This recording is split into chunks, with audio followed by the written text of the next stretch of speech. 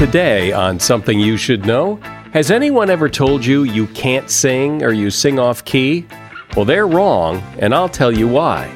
Then, being able to forgive someone who's hurt you is wonderful.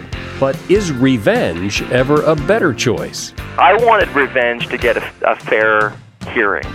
It does really important things for people who don't have access to justice, who feel like certain mistreatments slip through the cracks and they don't get their day in court, so to speak. Also, do you have a favorite coffee mug? It's amazing how so many people get so attached to one. Plus, understanding how money and credit work can save you a lot of grief. When you pay for something, it stimulates the same region of the brain as physical pain. What credit cards do, and many other financial technology does, is reduces that pain. It reduces our awareness that we're even spending. All this today on Something You Should Know. Is your Wi-Fi struggling to keep up with all the streaming and your work and gaming and video calls and more? And what about when all those things are going on at once? It can really put a strain on your Wi-Fi. When you're connected to your world by Wi-Fi, be sure it is the best.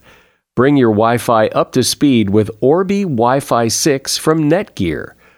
Orbi Wi-Fi 6 is the best and latest in Wi-Fi. It covers your entire home with the fastest Wi-Fi for uninterrupted streaming, video calling, and working and learning from home on more devices than ever before, in any part of the house. It is Wi-Fi perfectly engineered.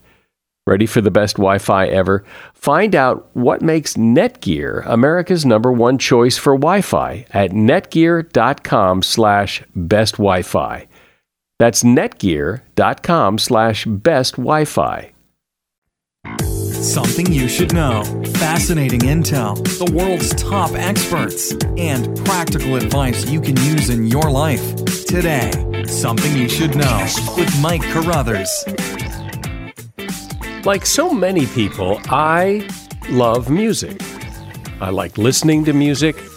I've enjoyed playing music. When I was a teenager, I played drums in a band, but I was never much of a singer. I never pursued that part of it at all. And I've thought about it, and one of the reasons why I've never thought of myself as somebody who could sing very well is somebody told me once when I was fairly young that I couldn't sing very well. And I guess it stuck with me. And perhaps you've been told that, you can't carry a tune or you're singing a little flat or something. Well, if so, don't worry.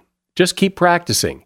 It turns out that singing isn't so much a talent as it is a skill. Researchers took 3 groups of people, kindergartners, 6th graders, and college-aged adults, and had them listen to music and then sing it back. Now, the 3 groups were scored using similar procedures for measuring singing accuracy. The study showed considerable improvement in accuracy from kindergarten to late elementary school, when most children are receiving regular music instruction in school. But in the adult group, the gains were reversed to the point that the college students performed at the same level as kindergartners, suggesting that use it or lose it theory.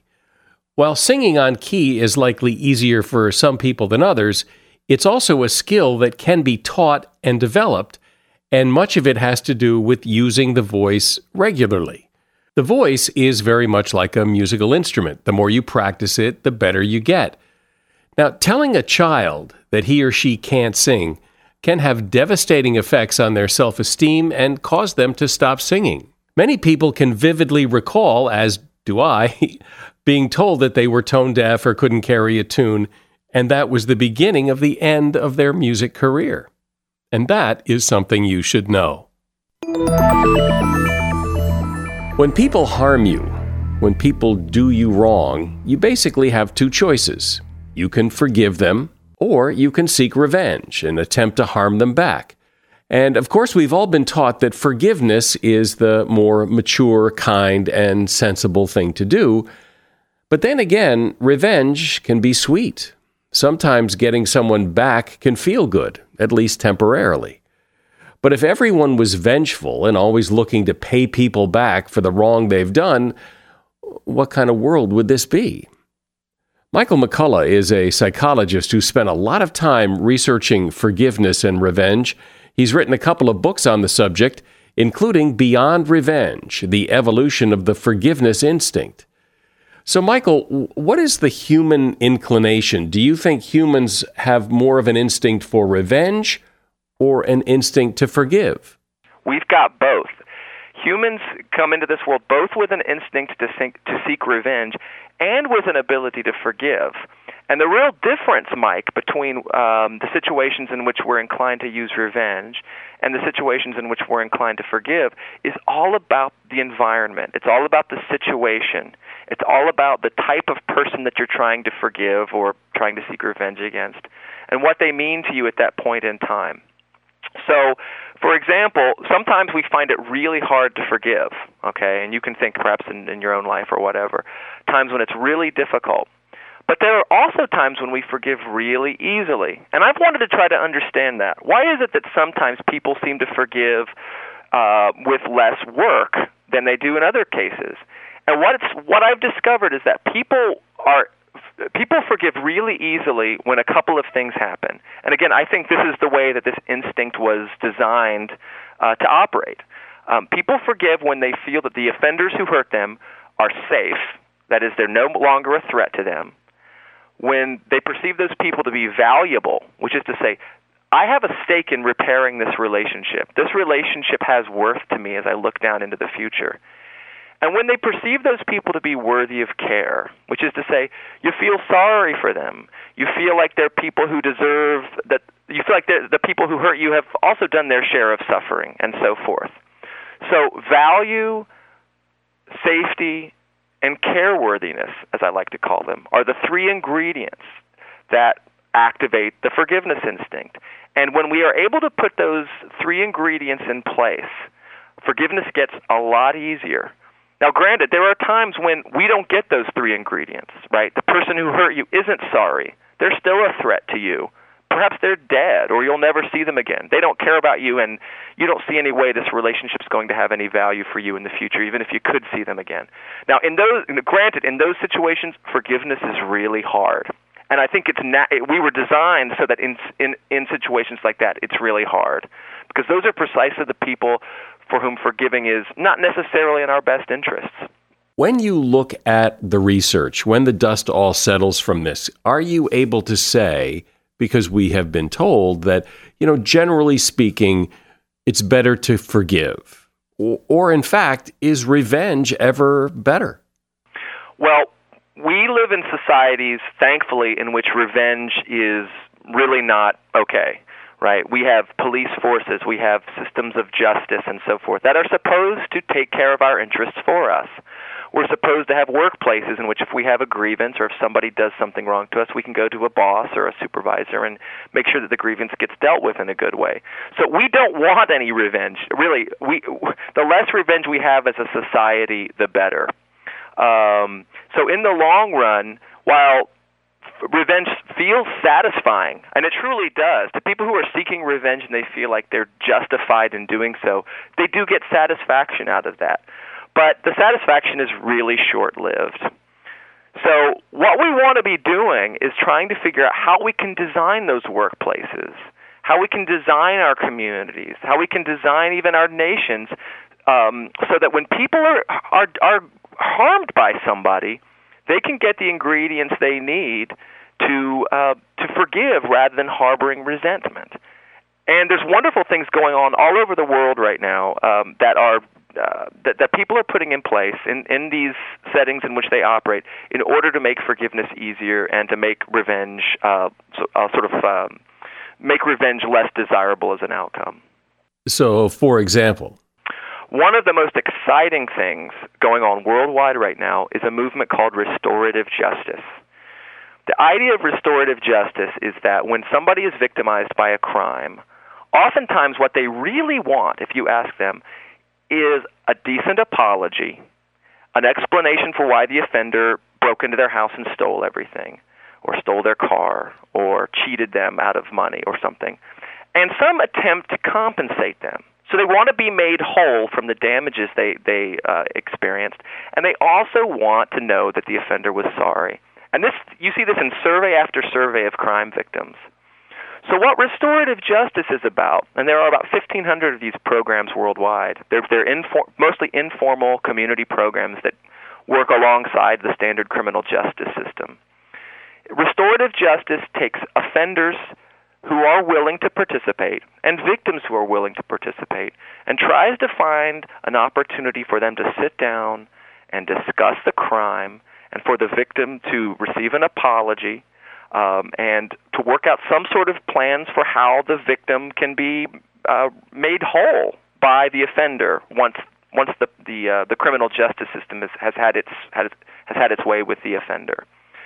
These restorative justice programs reduce people's desires for revenge by about 400% and increase their desire to forgive by about 250%.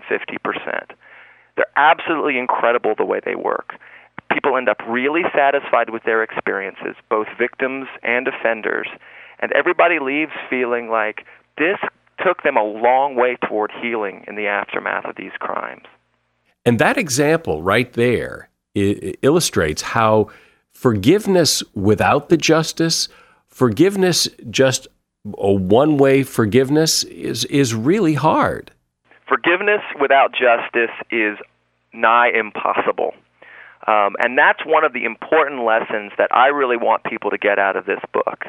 We have to be thinking about how to design our families, our places of work, the communities in which we live, so that when people have real grievances, and some of these grievances might seem trivial to us as witnesses, but when they have grievances, they know how they can get those grievances addressed through a process that's transparent, and they know that the grievances will be taken seriously by people in power. So much of people's dissatisfaction with their jobs, if you look at surveys, has to do with the feeling that the systems are unjust, and that when people hurt each other or take advantage of each other in the workplace, there aren't formal processes for seeing that justice gets done. This is a big grievance that workers have in the workplace. So anything you can do as a supervisor to give people assurances that you are looking out for their interests, two things happen when you can do that. One is that workers end up much more satisfied with their jobs, and they feel safe where they work, and you reduce dissatisfaction in the workplace. So this is really at the heart of good leadership, showing people how they can come into your workplace and be assured that when grievances arise with their coworkers, that they have a clear path for getting those grievances redressed. I'm speaking with Michael McCullough. He is a psychologist and author of the book Beyond Revenge, The Evolution of the Forgiveness Instinct. So, Michael, we've been talking about this for several minutes now, and I have not heard you say what I often hear other people say who talk on the subject of forgiveness, and that is that you forgive not for the other person, but you forgive someone for yourself, because to harbor resentment is such a waste of your time and mental energy, and it is better to forgive to set yourself free, and it has less to do with the person who did you harm. Well, I think that's true. What's most interesting to me, and the reason that I felt like it was important to write Beyond Revenge, is because I wanted revenge to get a fair hearing. It does really important things for people who don't have access to justice, who feel like in the cracks of life, certain mistreatments slip through the cracks and they don't get their day in court, so to speak. And this can be really trivial things. The things in the workplace that aren't illegal but still hurt people's feelings, for example. When we don't give people proper access to justice or to formal procedures for dealing with those grievances, the workplace suffers. We end up with workplaces that don't work as well. Families suffer. In neighborhoods in which people don't trust the police to deal with their problems, violence goes out of control. And you can see this in lots of American inner cities. So, yes, seeking revenge has long-term costs for health and mental health, and that's absolutely true. But the story I wanted to tell is that it's possible to change society, change our neighborhoods, change our places of work in ways that will make it easier for people to forgive so that they don't need to figure out how to do it on their own. And so they will more easily feel, so that they won't feel that there's any need to seek revenge on their own. But it does seem that so many times in life, we're in a position where something's happened to us and we have to decide to forgive or not, where justice isn't possible. There is no justice. Right. And that's always going to be true. What we want to do as we move forward is bring justice to more and more of the cracks of life. And I'll just give you one example. Over the last 800 years, the homicide rate in Western Europe has dropped from about 100 people per 100,000 per year to about 1 per 100,000 per year. We've seen huge drops in the homicide rate. And what most experts attribute this drop to is the fact that people no longer have to use revenge to seek justice when somebody has harmed them. Instead, throughout the Western world, and here in the States as well, we use the criminal justice system. In fact, we have to use the criminal justice system to deal with our grievances when people break the law and harm us. But it wasn't always that way. So it's hard for us to see some of these things when we just look at what's going on in 2008. But over several hundreds of years, incredible things have happened in Western civilization that have brought more and more revenge under control and made societies safer places to live. So justice marches on, right? And we find ourselves in a really interesting place where we're still trying to make a world in which we can deal with people's grievances in ways like that so that they don't have to have the burden of revenge that they take on themselves. But those kind of situations that you're talking about, those involve crimes. Those are criminal things. For the most part, most of us are not, when we feel revenge, it's not because some criminal act has happened. It's much more, we've been slighted, we've been insulted, someone has hurt our feelings, someone has done something mean or destroyed some property. But, it's not necessarily something that rises to the level of a criminal offense. Right. And lots of times justice won't come down to being criminal. People feel that justice has been served when the person who's harmed them offers an apology, offers to compensate them, offers to undo the damage they've caused. But so often in life, people do things that harm us without even knowing it. I mean, I've had people say things, I'm sure you have too, that somebody said something that hurts your feelings and they don't even know they said it, and it probably doesn't rise to the level of bringing it up, but it hurts your feelings. And so you're not going to get an apology unless you make an issue out of it, and maybe it's not worth making an issue out of it, but it hurts your feelings. Yeah, these are tricky negotiations, right? I mean, as adults, we sometimes have to take some of these injustices on the chin, and we do. If the relationships are important to us and they have long-term value, again, we're naturally inclined to take a few of these blows on the chin. But in the service of rehabilitating these relationships, sometimes we as the victims have to go an extra mile and confront the people who've harmed us. And if those relationships are really, really important to them as well, we can often get them to acknowledge that their actions harmed us, and we can establish some reconciliation on the basis of those initial conversations. But you're absolutely right. A lot of times we get harmed in life, and we encounter offenders who aren't sorry or who don't even know they've done anything wrong. And those are more difficult to do to handle, but they can often be handled productively, especially if the relationship is important to both people. But oftentimes in discussions on forgiveness, I've heard people talk about the importance of forgiving someone within your heart, that you don't have to forgive them and tell them they're forgiven. And in cases where people have passed away, or they're not in your life anymore, or they're moved across the world, you can't tell them they're forgiven, and maybe you don't even need to tell them they're forgiven. You just have to forgive them inside of you. Yes, it's certainly true that forgiveness can be a private matter, and you end up feeling better about the situation because you've gone through this private process. However, I don't think forgiveness exists. Our ability to forgive doesn't exist solely for this purpose. I think forgiveness exists to repair relationships.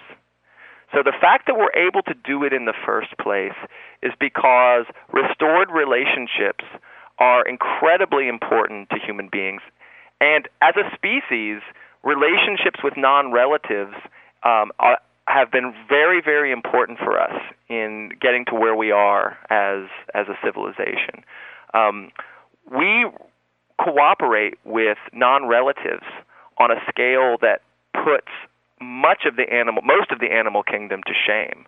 And so we are naturally inclined to repair relationships with non-kin and non-relatives in ways that are really unique and really special to us as a species. And forgiveness is a big part of that. And I think that forgiveness has to be genuine. You can't forgive someone because someone tells you to forgive them. It has to really come from your heart. And sometimes you can't forgive. Sometimes it doesn't necessarily mean you have to seek revenge, but it does seem that sometimes some things are unforgivable. It's pretty interesting. Michael McCullough has been my guest. He is a psychologist and author of the book Beyond Revenge, The Evolution of the Forgiveness Instinct. There's a link to his book in the show notes for this episode. I suspect there are very few people who have not had issues with money at some point in their life. Money is just one of those subjects. It is so important, it's so emotional, it's so fraught with danger and temptation that it's hard to imagine going through life and not having some problems with money at some point.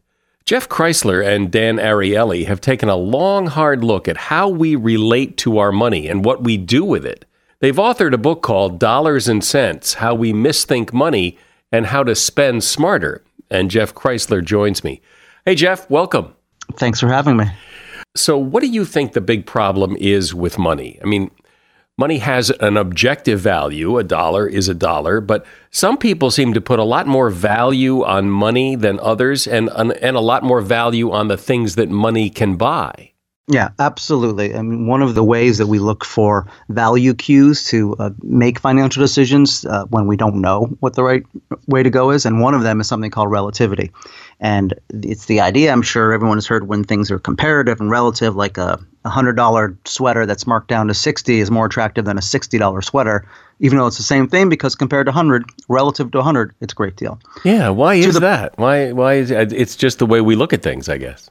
It is, and it's because on its own, if you were to walk up to a sweater and try to assess in your mind, like, what is that worth? How much can I pay? You can't judge on it on its own, right? How do you know? $60, am I going to wear it 10 times? Like, what does it say about me? But if you have then a $100 sweater, even if it's not an actual $100 sweater, but it's this idea of it, you can compare it to that suddenly $100 sweater, and suddenly it looks like a good deal. And that's like the easy way out. It's the easy decision to make.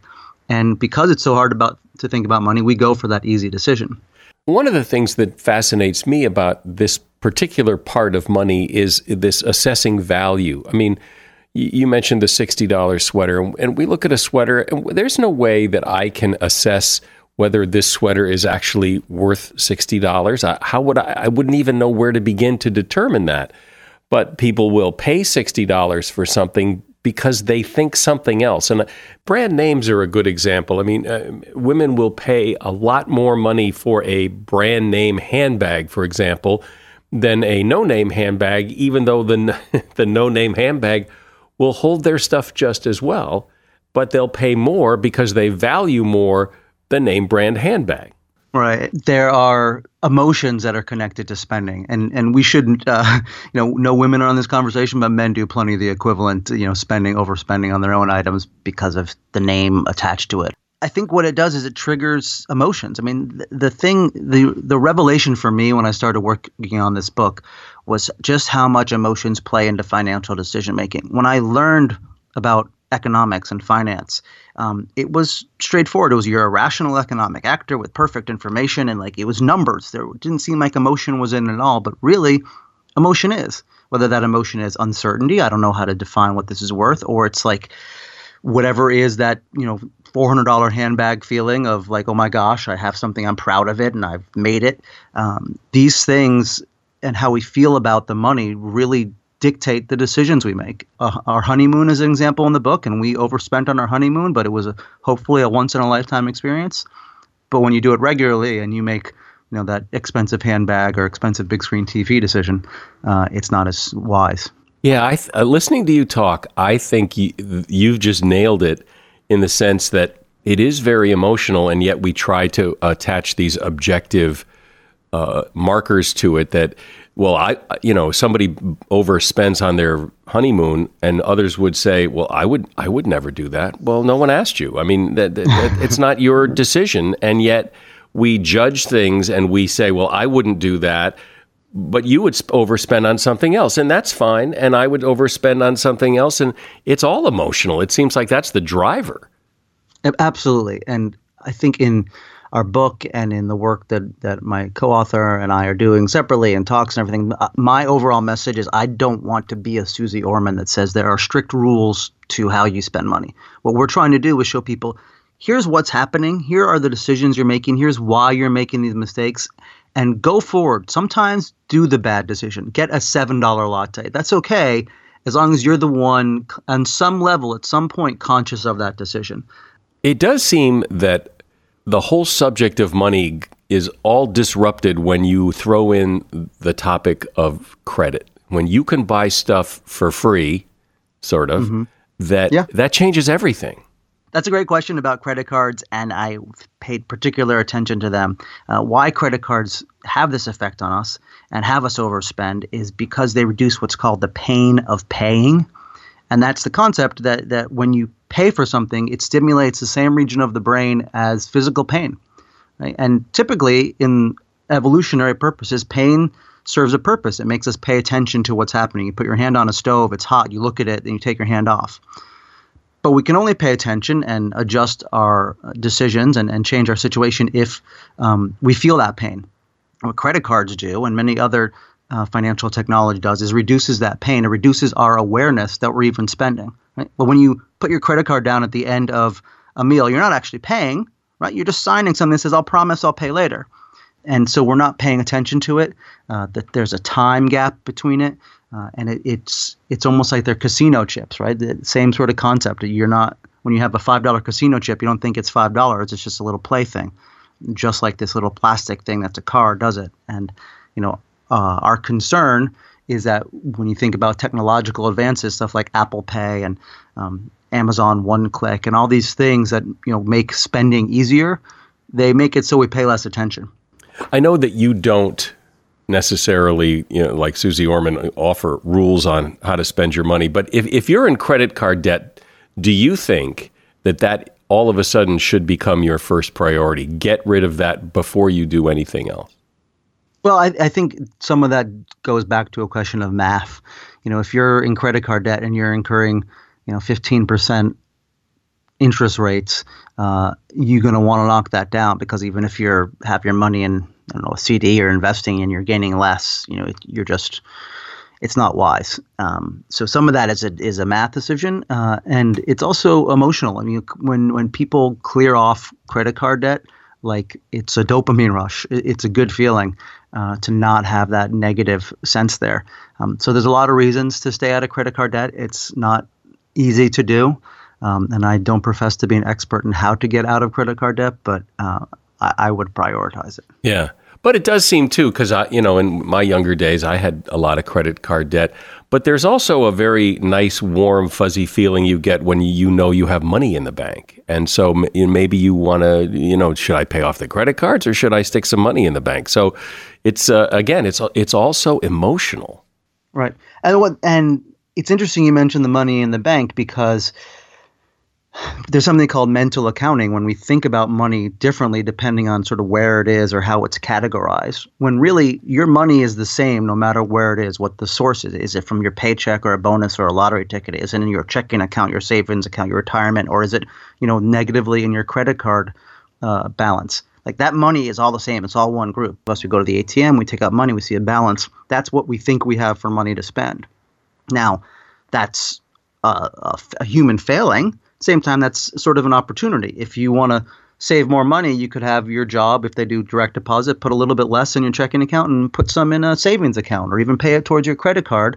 And then you'll think you have less discretionary spending because of that little tendency of ours to put things into categories.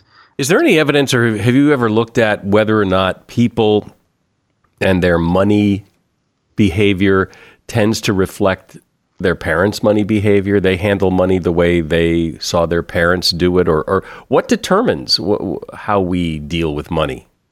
Well, there's a study in Oklahoma, and I believe another state has undertaken it, where they selected a random group of people across all demographics, and when there were people expecting kids, and when their kids were born, the state gave them a small college savings fund. Just put, I think it was like $50, $100, and then they would, send them monthly statements.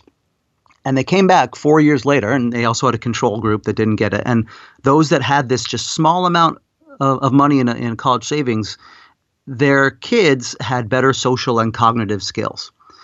And the reasoning or the belief behind it, and I can't speak authoritatively on how the scientific process here, but the belief is that parents get these statements every month about a college future. And so they start thinking about their kid's college future, and they start doing things that help that kid develop towards that. That's a goal. That's something they can think is possible, whereas many people don't. So they read to them more, they do play games with them more, etc. And that is just sort of one example of how we do learn anything, whether it's finances or otherwise, from our situation, from our family, from sort of what cultural cues there are. You look at our culture, and I mentioned we obsess about money, we obsess about spending, right? We can compete with our neighbor. It's a new car or bigger house, or new clothes, but we don't have any idea how our neighbors are saving, right? For retirement or otherwise. We just don't talk about that. And if somehow we were able to culturally change that, so I knew Bob next door, his 401k is robust, and maybe he could then tell me how he did it. We could talk about that, but we don't. So our financial environment, whether it's within our home, our neighborhood, or just the culture at large, does affect our knowledge and our decision making about financing. You say that we tend to be more comfortable overpaying for something if we've overpaid for it in the past, and that it's easier to spend more money on vacation than not. And to talk about those kind of things. Well, as far as, repeat overspending, that goes back to this idea that it's hard to make these decisions about what to spend. And what tends to happen is at some point, let's use that $5 latte example again. At some point, we decide, hey, you know what? Paying for this $5 latte is a good choice, right? I'm going to do it today. Then the next day we go there, and rather than thinking, is this a good choice? You're like, I did that yesterday. I obviously thought about it. I'm obviously a really smart person. I obviously did the right thing. I'll just do it again. And it's sort of self-hurting, what we call. We look at the evidence of our own decision and just assume it's right. And then it begins a process. You just stop questioning that. Same thing for any sort of repeat financial decision. You make it that one time, and then you use that decision as a sort of data point for future decisions. It's sort of why that coffee example, if someone is worried about their coffee spending, we don't say think about it every day. We say, once every 6 months, stop and think, do I want to do this or not? Because that decision will be what you do for the following 6 months till you stop again. The question about spending more on vacation than at home, it goes back to this emotional element, the idea also of mental accounts, right? When we go on a vacation, we think of the money we're spending there as our quote unquote vacation money. It's, let's say it's $10,000 for a special trip you're going on with your family. Everything in there in your mind is already allocated towards being spent, right? It's already out the door. So it's sort of play money. Right? When we're at home and we're making the same decision, let's say on vacation, there's a $27 turkey sandwich, which I've come across. Right? You would never do that at home because that money that you're spending, that's the hard-earned money I got from my job, right? Or that's the money that could be going, to my kids buying books in college, right? It's in a different category, but we're on vacation. We don't think about those things. And again, we should, because that money, that $27 is the same no matter where it's from, no matter where it's being spent. There's been a lot of talk lately in the last few years. People have said, if you want to be happy, spend your money on experiences, not things. I take exception to that because I don't think it's a blanket rule. What do you think? I agree with you that it shouldn't be a blanket rule, but there are studies that show that experiences can have a more lasting effect, a more lasting sort of happiness and pleasure level. Is it a one-to-one relation? Don't buy the $5,000 couch, go on the $5,000 trip. Sometimes there's a correlation, but the idea is that when you have an experience, you get to get pleasure from it, not just while you're having the experience, but the anticipation leading up to it and the memories after it.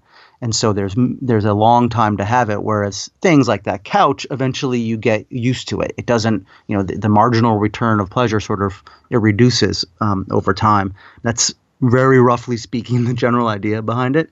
And there are studies about like employee motivation. You're more able to get, if you're rewarding people with a bonus that's like a trip to Hawaii, that's say it's $10,000 trip to Hawaii as opposed to a $10,000 bonus, they're going to be happier about that trip to Hawaii, in part because you've made that decision for them. Like it's something they maybe wouldn't have chosen to do, but they get this experience and they get to go and share it with their family. And it offers a broader opportunity to get pleasure. But again, going back to what you're saying as a blanket statement, it's not true all the time, right? Sometimes there are things you need, or if you're a type of person that really values a couch, so be it. Make that decision. Lastly, is there anything that we haven't talked about that you think that people, if they understood this about money and the way they deal with money, that it would give them some new insight or make them feel better, or anything that we haven't talked about that you think is really important? Well, there's this idea that we tend to pay for effort. Again, when we can't figure out what something's worth, we'll look at the effort that went into it and base our decision on the worth of and the value depending on that effort. For instance, people are more likely to pay a locksmith who fumbles around and breaks a lock and has to go back and forth to his or her truck and spends an hour opening a door. They'll pay that person more than a locksmith that opens the door in a minute, even though what we end up doing is we're paying for incompetence. Right? Right. But we see that effort. And, the opposite can happen too, particularly like online services. You don't know what effort goes into something. You don't see it. You push a button and something gets delivered. So we don't really value it. So I think being aware that there is the appearance of effort or the lack of the appearance of effort can affect how we value something is important. And, be aware of those people, be wary of those services that make a real showing of transparency. That's really interesting. I've never thought about that before, but you're so right. I mean, of course you would pay the guy, the fumbler, because he's trying so hard and look at all, he's sweating and oh my God. and then that other guy that comes in and goes, pop, your lock's open. You go, oh, geez, I could have done that. Well, understanding how we look at money, how we spend money, how we save money, how we relate to money is not only interesting, but it's important to understand because it can have a real impact on how we do with money throughout our lives. I've been talking with Jeff Kreisler. He is co-author of the book Dollars and Cents, How We Misthink Money and How to Spend Smarter. There's a link to the book in the show notes for this episode of the podcast. Thanks, Jeff. Thanks for your time. Do you have a favorite coffee mug? A lot of people do. I do. I actually have a couple of favorite coffee mugs. And if you do have a favorite mug, it's not that unusual. The Heinz Soup Company did a survey and found that nearly 60% of people said they have an emotional attachment to a favorite mug. About 40% said their special mug was irreplaceable, and about 1/3 said they would be devastated if it broke. So why all the fuss over a coffee mug? Well, part of it seems to be something called the endowment effect, where we tend to overvalue our own possessions. In the survey, 1/6 of participants admitted that they would sulk if someone else dared use their mug. Mugs are common gifts, souvenirs, and keepsakes, so we often associate them with a beloved person, place, or time. Plus, they're part of a daily ritual. So for all those reasons, and probably other reasons as well, it's completely normal to cherish your mug. And it also explains why other people hate it when you use theirs. And that is something you should know. And that's the podcast today. And before you know it, there'll be another one. I'm Mike Carruthers. Thanks for listening today to Something You Should Know.